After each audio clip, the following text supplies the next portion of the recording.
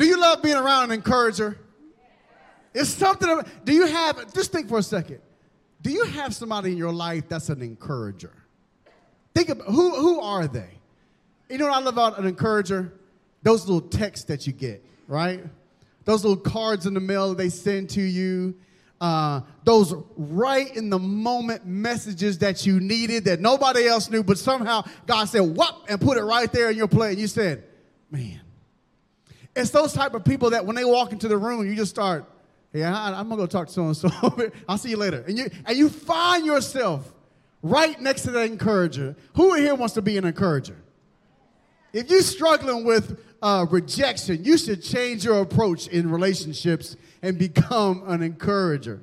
I love an encourager because the conversation's always about you, right? What are you doing? Oh, it's a hard, don't worry about that. You know what? Here's what I know about you. I love an encourager. I love that. They're always ready to celebrate you, encourage you, challenge you. I love an encourager. And encouragers, can I tell you, are a special piece in the body of Christ. If you don't possess skill or talent or knowledge or any other visible giftings, things that can be measured in demonstration, let me just challenge you to be an encourager. Now you think, oh, Pastor Scott, you just said I can be dumb without skill and ability, and I can just be almost pointless except for the fact that I'm an encourager. Yes. I don't care what you bring to the table as long as you can bring some encouragement. I will always want you on my team. If you ever played sports growing up and you had that little runt of a guy who couldn't do anything, but he's always out there like, get, that's right. That's my team. That's my team. You wanted him always on your team. Because you knew that no matter how much you messed up, that guy was in your back pocket, and he made you feel bigger than you actually were. I love an encourager.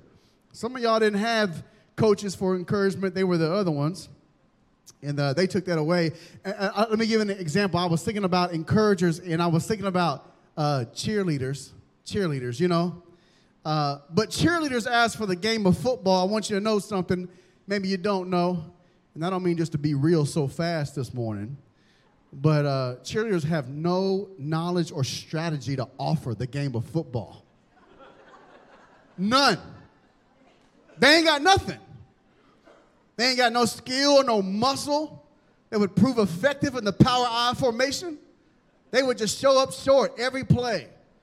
They don't even bring water to the guys on the field. No service, no servitude, right?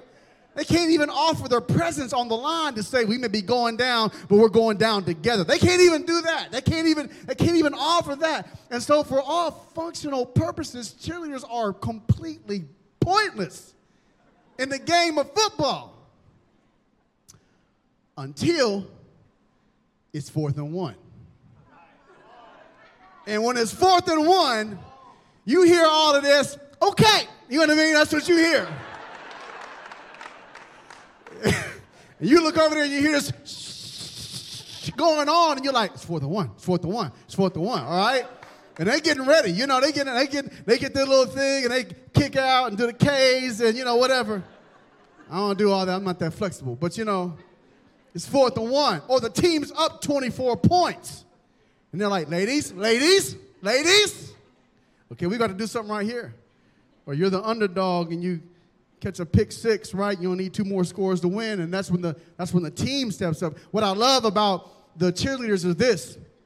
They come to tell you, in case you forgot in a hard time, there's more to you than this.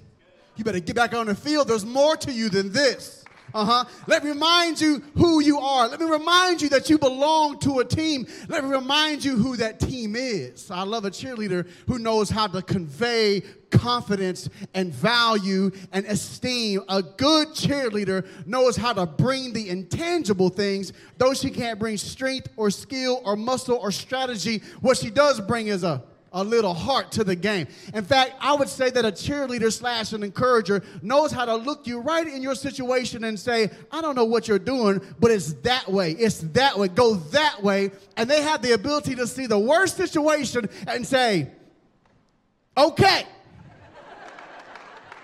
I want to know, do you got an encourager in your life that when you get to a hard place in life, they can look at you and say, Okay.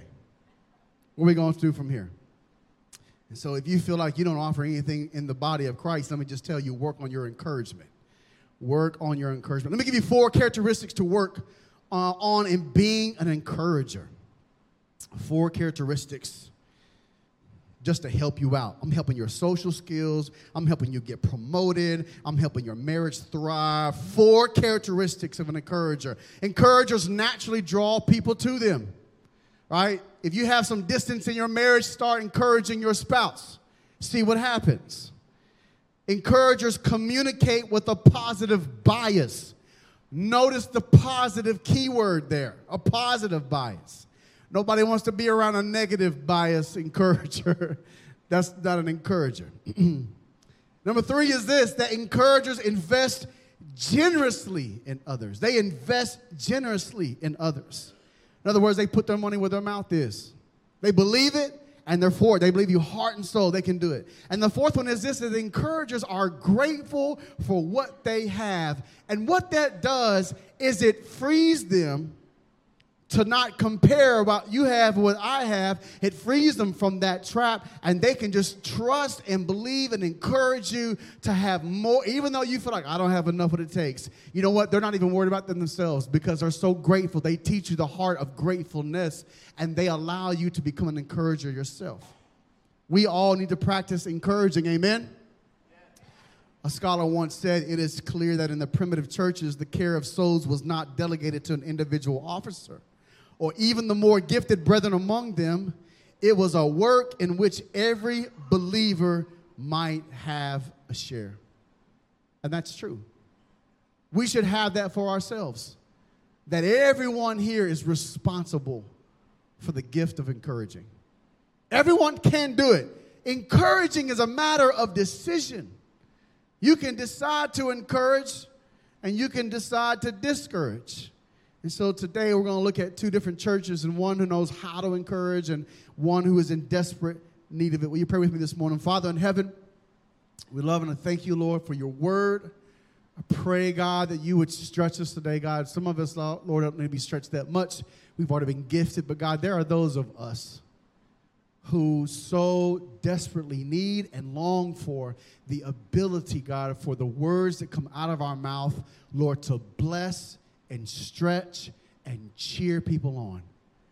I pray, God, give this church, that when people come from the different places of life, when they come through these doors, that they know they've been encouraged by being here. I ask that you would do that, Father, in a supernatural way. In Jesus' name, amen. So first, let me talk to you about the church of Thessalonica.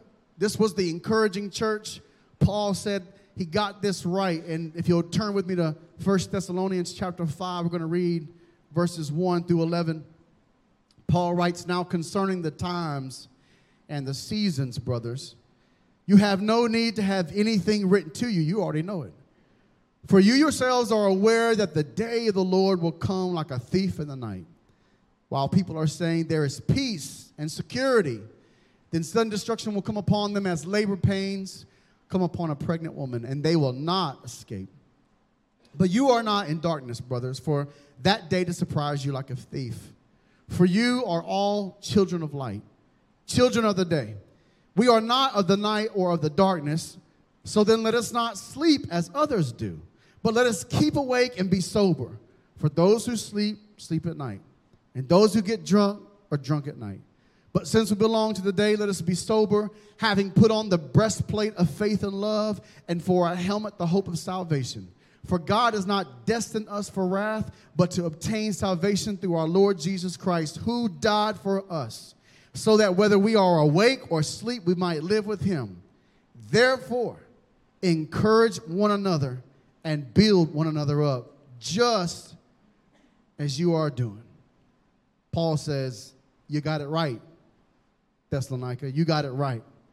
So my question is Paul, if they got encouragement right, what does that look like? In fact, Paul begins to lay it out, and Paul says, here's what you should do.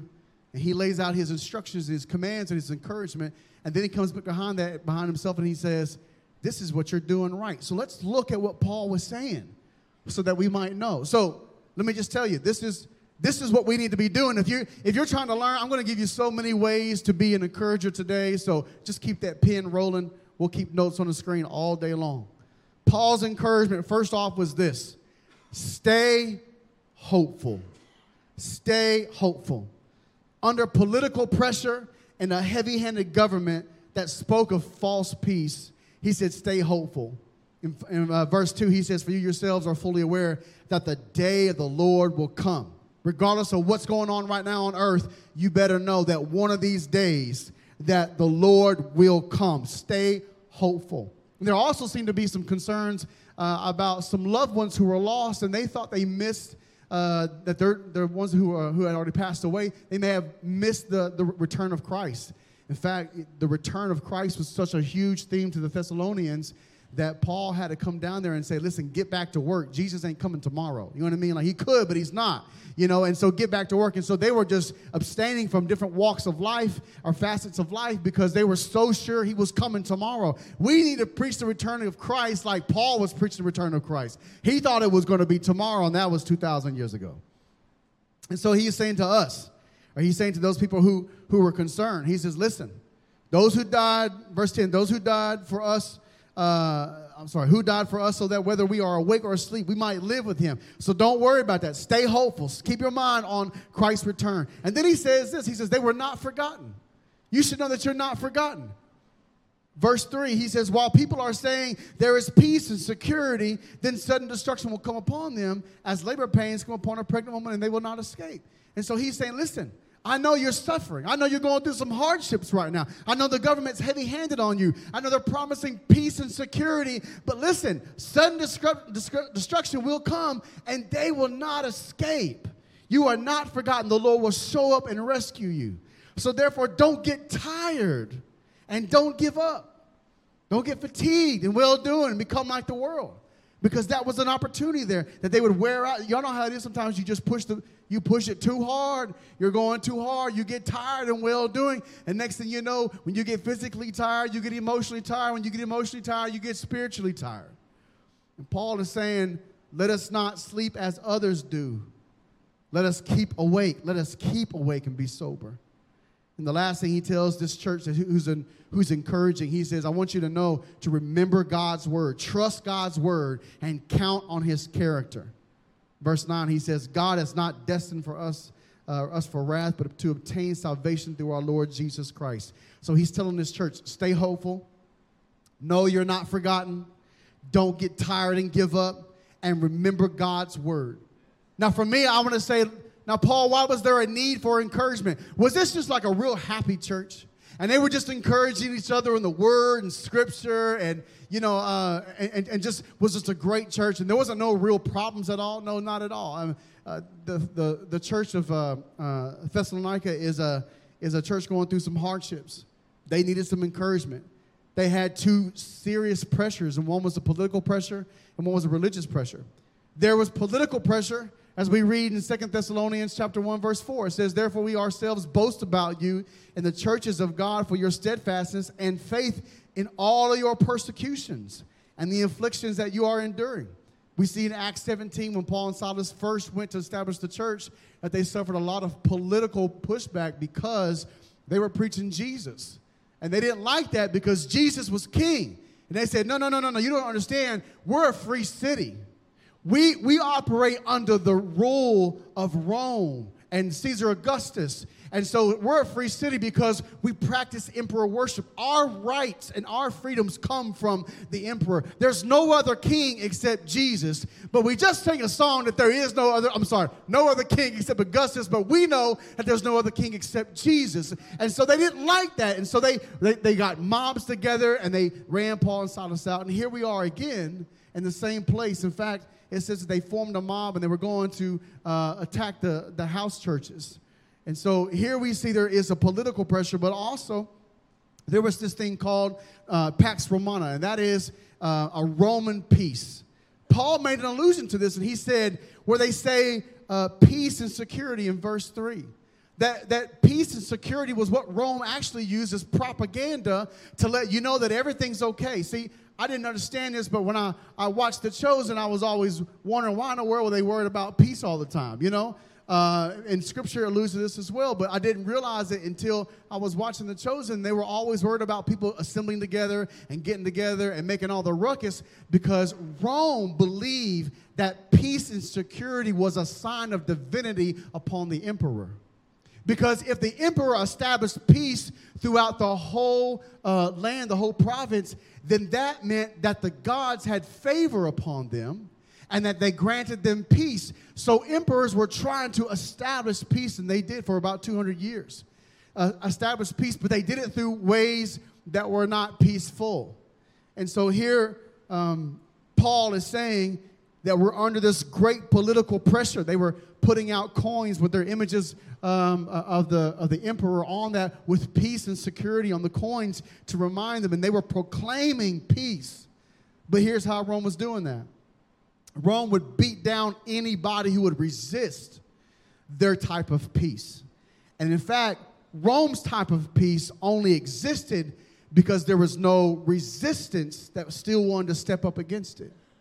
And so what we see is simply that Rome was not a true peace. They were pressuring people to conform to a social norm and a political norm and a religious norm so that way that fake peace would exist. There was also religious pressure because there was a worship of many gods. There was polytheism there.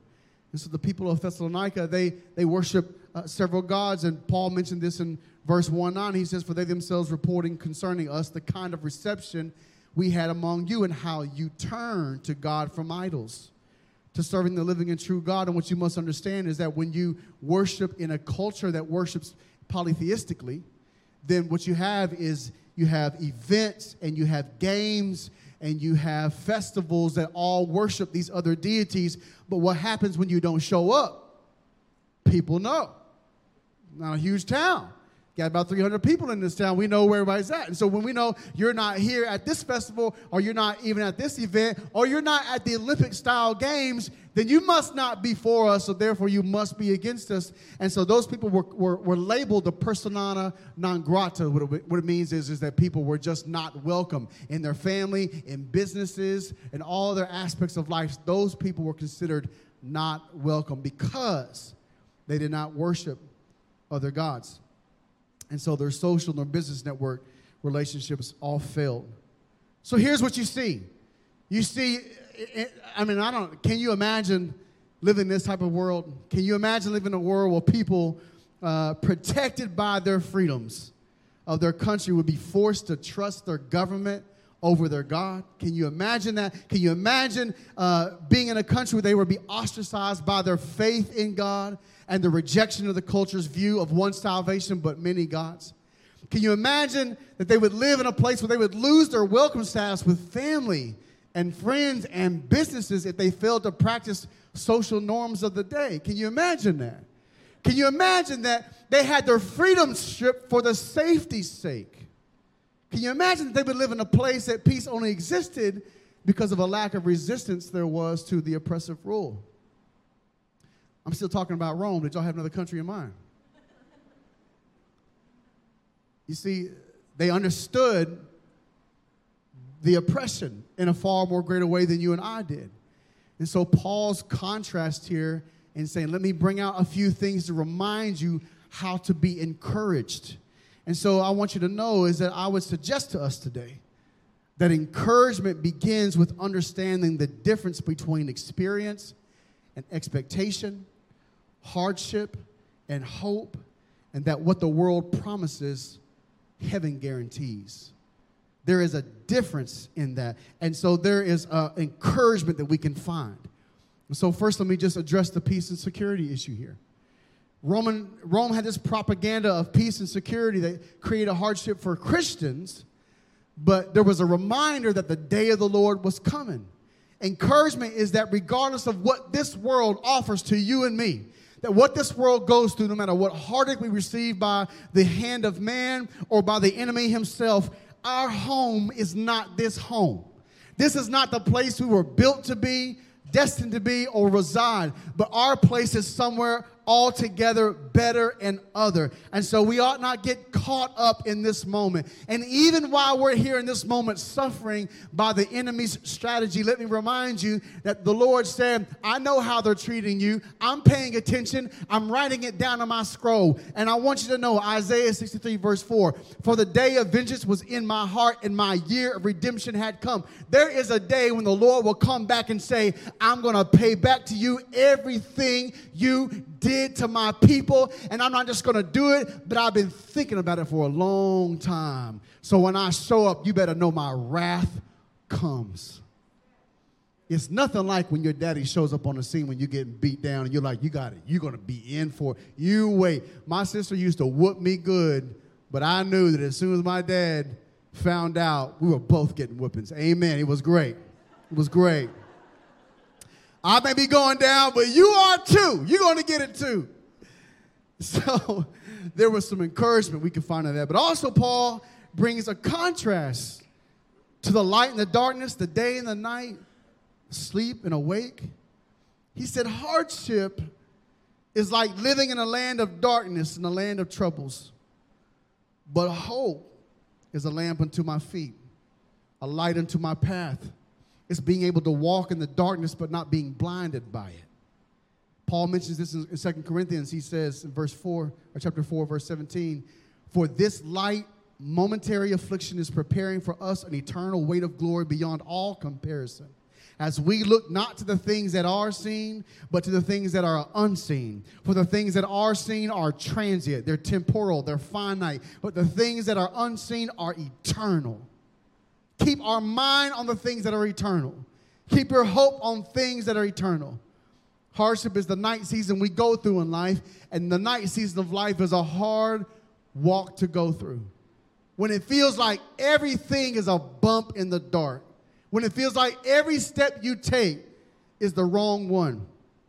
But there's hope in the fact that nights don't last always. Psalms 35, you probably know it. For his anger is but for a moment, but in his favor is a lifetime. For weeping may endure or tarry for the night, but joy comes with the morning.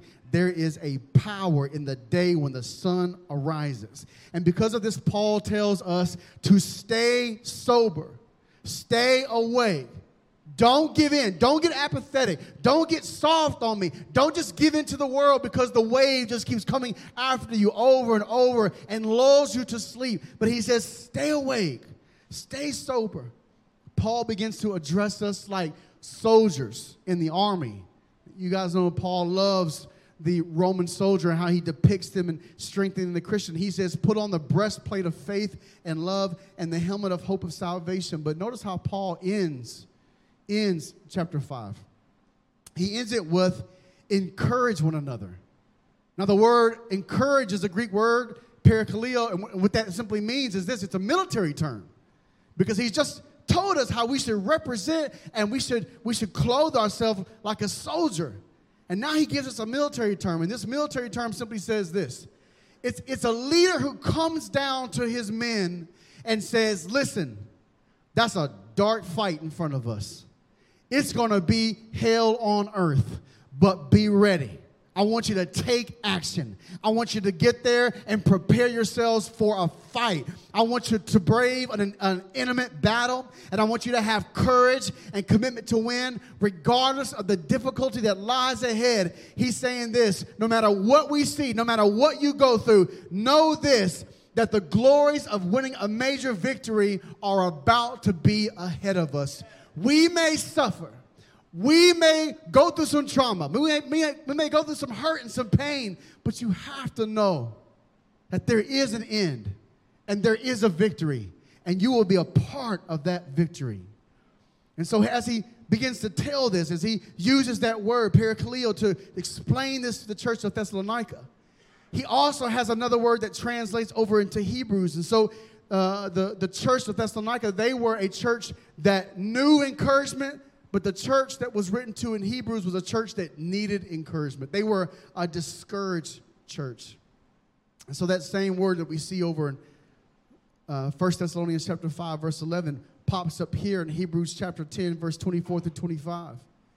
And it says this, you've heard it before, and let us consider how to stir up one another to love and good works, not neglecting to meet together like we're doing right now, as is the habit of some, but encouraging, parakaleo, one another, and all the more as you see the day, that same one found in 1 Thessalonians, that day drawing near. And so although the verbiage is the same, the difference in these is found in the churches that they're addressing. For one's encouraged and one's discouraged. The church of Hebrews is going through some hardship. Here's what we know just by surveying Scripture. They endured hard struggles with suffering. They had experienced public disgrace and public beatings. They shared jails with people for the cause of Christ, and their property had been taken from them, stolen from them because of their rejection. But even though all those things had happened to them, what they found themselves were responding in a way that they endured all those hardships. They had compassion on those in prison, and they joyfully accepted people taking their stuff because they knew they had better stuff in heaven. And so the writer says to these people of the Hebrew church who are discouraged, these are the things that I encourage you not to do and not to do. Don't get discouraged. First off is watch the drift, church. Watch the drift. Hebrews 2:1 says, therefore we must pay much closer attention to what we have heard. Did you hear that part? Don't just breeze past it. We must pay much closer attention to what we have heard, lest we drift from it. Can I tell you that there is a soft gospel in circulation right now? There is a soft message of Christ that many people will come to. I don't know that will save them. I hope that it will. But we must pay attention to what we hear in the Word of God. It is important and imperative that you are in your Word yourself. And in fact, I would just challenge you, you don't have to trust anything I have to say. Let my sermon be a prompt to you to go find it and discern it on yourself. If I'm preaching truth, you'll find truth. And so let me just encourage you that you need to dig into the Word yourself on a devotion that is daily. That's a lot, Pastor Scott. Listen, you need it. Because if you don't, you might be drifting and not know it. That could be the reason why we might be discouraged, is because we're drifting and not know it. Hebrews 2:3 says this, how shall we escape if we neglect such a great salvation? What is he talking about here? He said this is a greater salvation than that of the Old Testament. For the Old Testament, you had to do a whole lot of stuff. And it wasn't always sure. You could be out of favor with God and in favor with God in a matter of an action. But this salvation is much, much greater because everything that you need to do has already been done. So since this is a much better salvation, how can you neglect all that needs to be done for you if you'll just acknowledge it and receive it? Third thing is don't stop believing. I couldn't get past that song. That song is in my head. And as soon as I said that, I thought, don't stop believing. Oh, I don't want to hear that, but you know what I'm talking about. All right, Hebrews 3:19, he says, don't stop believing so that they were unable to enter because of belief.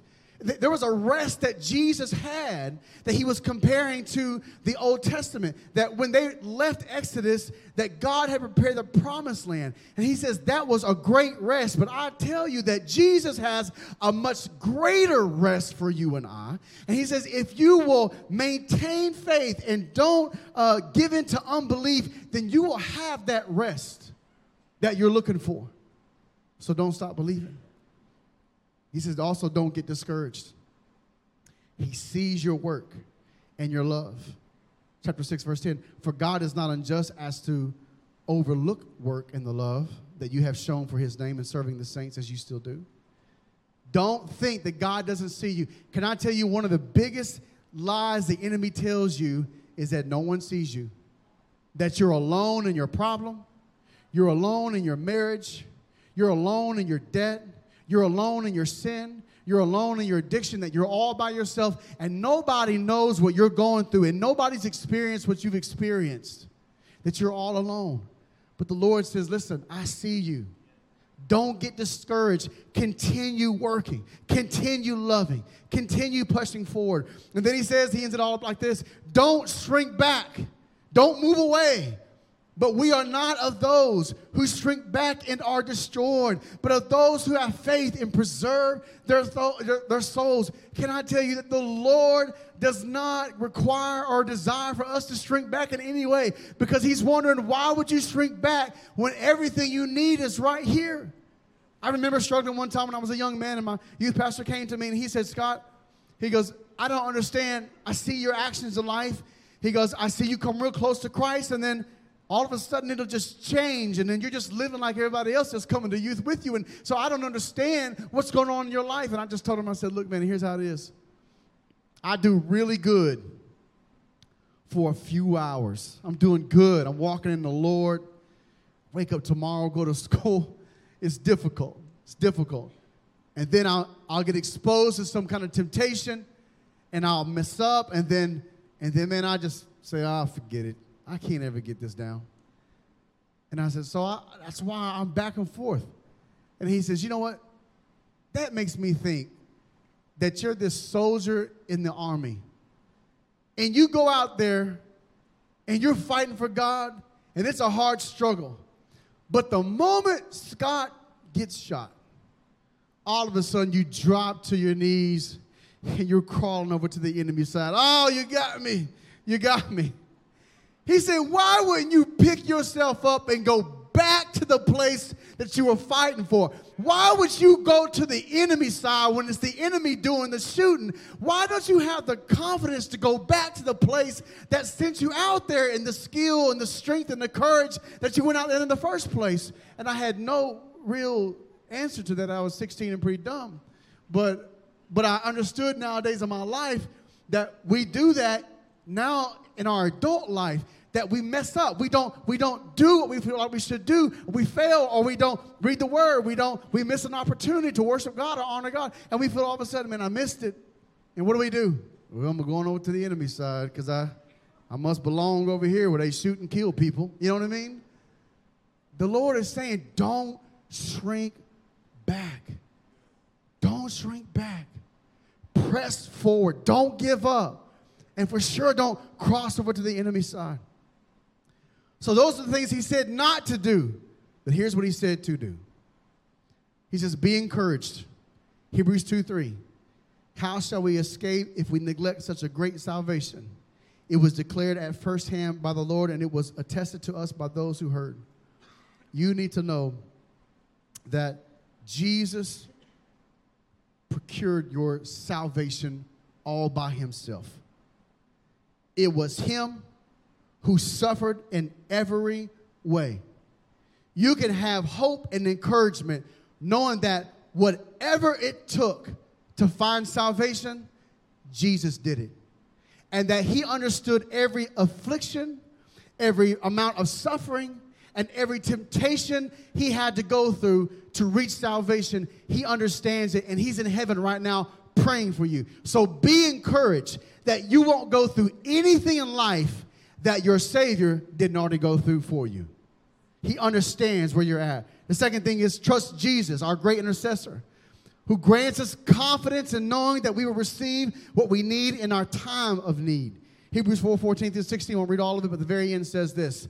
Let us then with confidence draw near to the throne of grace.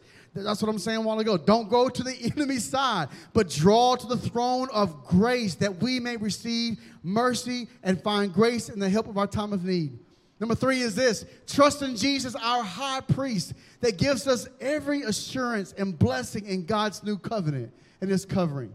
You need to know that Jesus made a better covenant for you, that what he's promised you, he guaranteed for you. You don't have to do anything extra. You have to receive what he's done for you. So when you get in that moment where you're discouraged, or you have a friend who's discouraged, go back to the word and say, listen, I know you feel like you're discouraged because you lack. You don't have what it takes. You don't have the strength. You don't have the confidence. You don't have the resource or the willpower. But you should know that every promise in the word of God has been guaranteed for you and has been given to you if you'll trust in Jesus.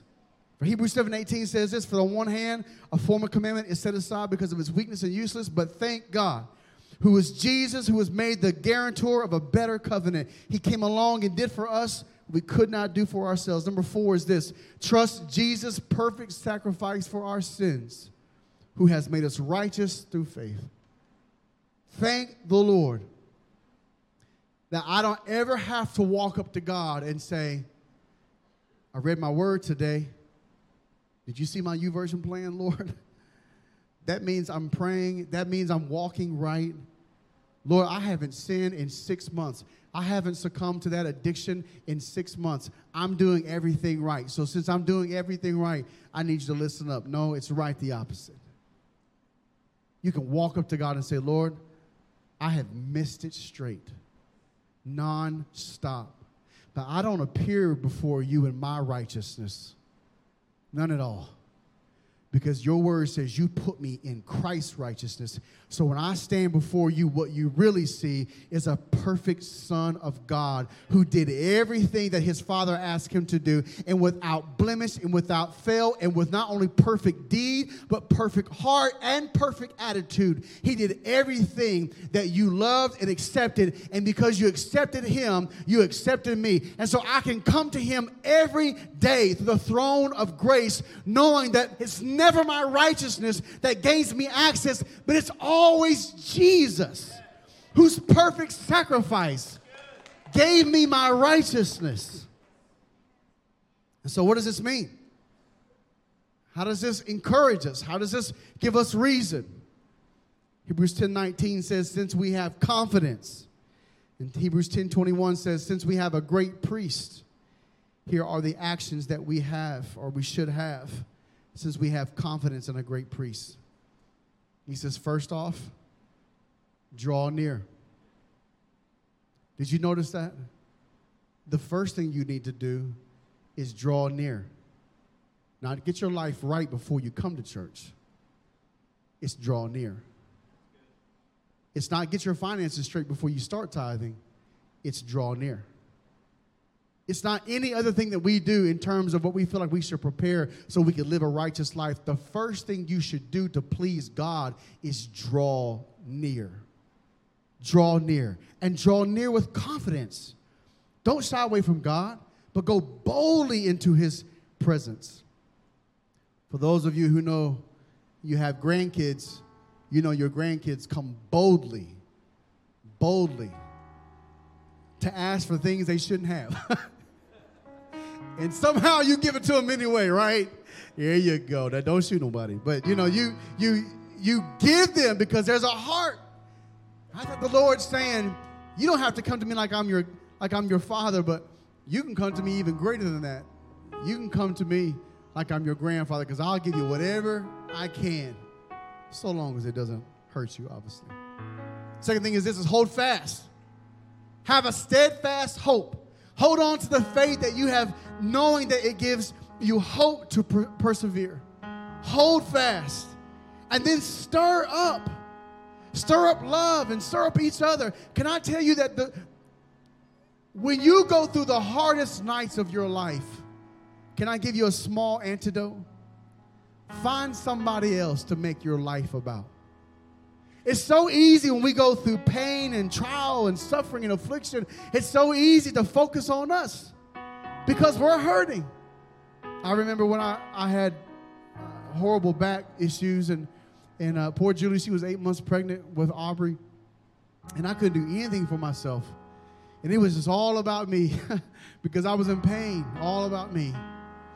And you know, it reminds me how easy it is for us to become so self-centered. Not that that's who we are, but when we go through hard times, all we focus on are the things that are right in front of us. But can I tell you, to walk through the pains of life, to walk through the difficult things of life, get your eyes on other people. If you would learn to love other people and focus on other people, you will no longer focus on yourself, but focus on people who need help, who need encouragement and love. And what you will find is somehow the Lord will just miraculously take care of you. He will encourage you because he knows that when you love the least of these, he finds you becoming the least of these. And he turns people's hearts towards you. The last thing is simply this, is encourage one another. As the time gets hard, know this, that the day draws near, as times get more difficult, Christ draws near. As I wrap up, I just want to remind you of a few things.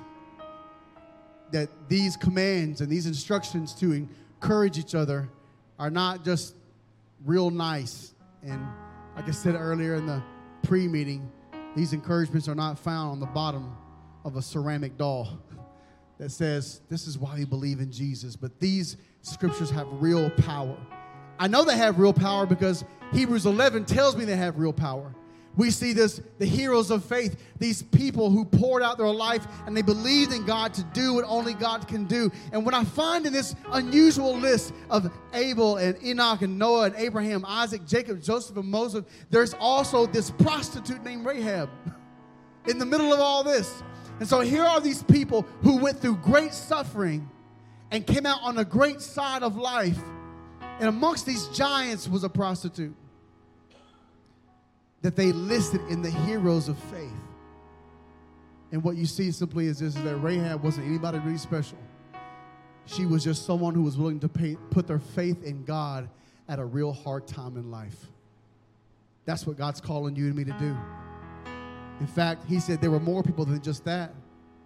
There were people who were victorious over their circumstances. They subdued kings, worked righteousness, obtained promises, stopped the mouths of lions, quenched the violence of fire, escaped the edge of sword. Out of weakness they were made strong, became valiant in battle. Women who received their dead were raised to life again. And then there were some who were victorious under their circumstances, for they were tortured, received a better resurrection, underwent trials of mocking, endured chains and imprisonment, were stoned, they were sawn in two, they were tempted physically, emotionally, mentally, financially, spiritually, socially. They were slain with the sword. They wandered about in sheepskins and goat skins. They were people who this world was not worthy of, and they had no place to call their home and lived in dens and caves of the earth. But they did all of that on the promise that Jesus might come. So the question is this: if they went through all of that and were that because of the promise, what does your life and my life look like now that we have proof? They were hoping that everything they gave their life for was true, but we can look back at the cross and say it was true. And so we can encourage ourselves that no matter what we go through, we know we can move through it, and we can take those with us, because everything we need is found right there in His name. Every head bowed, every eye closed. Let me ask you this morning, simply, would you say, Pastor Scott, I'm going through a hard season, and I need encouragement. Period. That's just me. I need encouragement. I need you to pray with me and pray for me.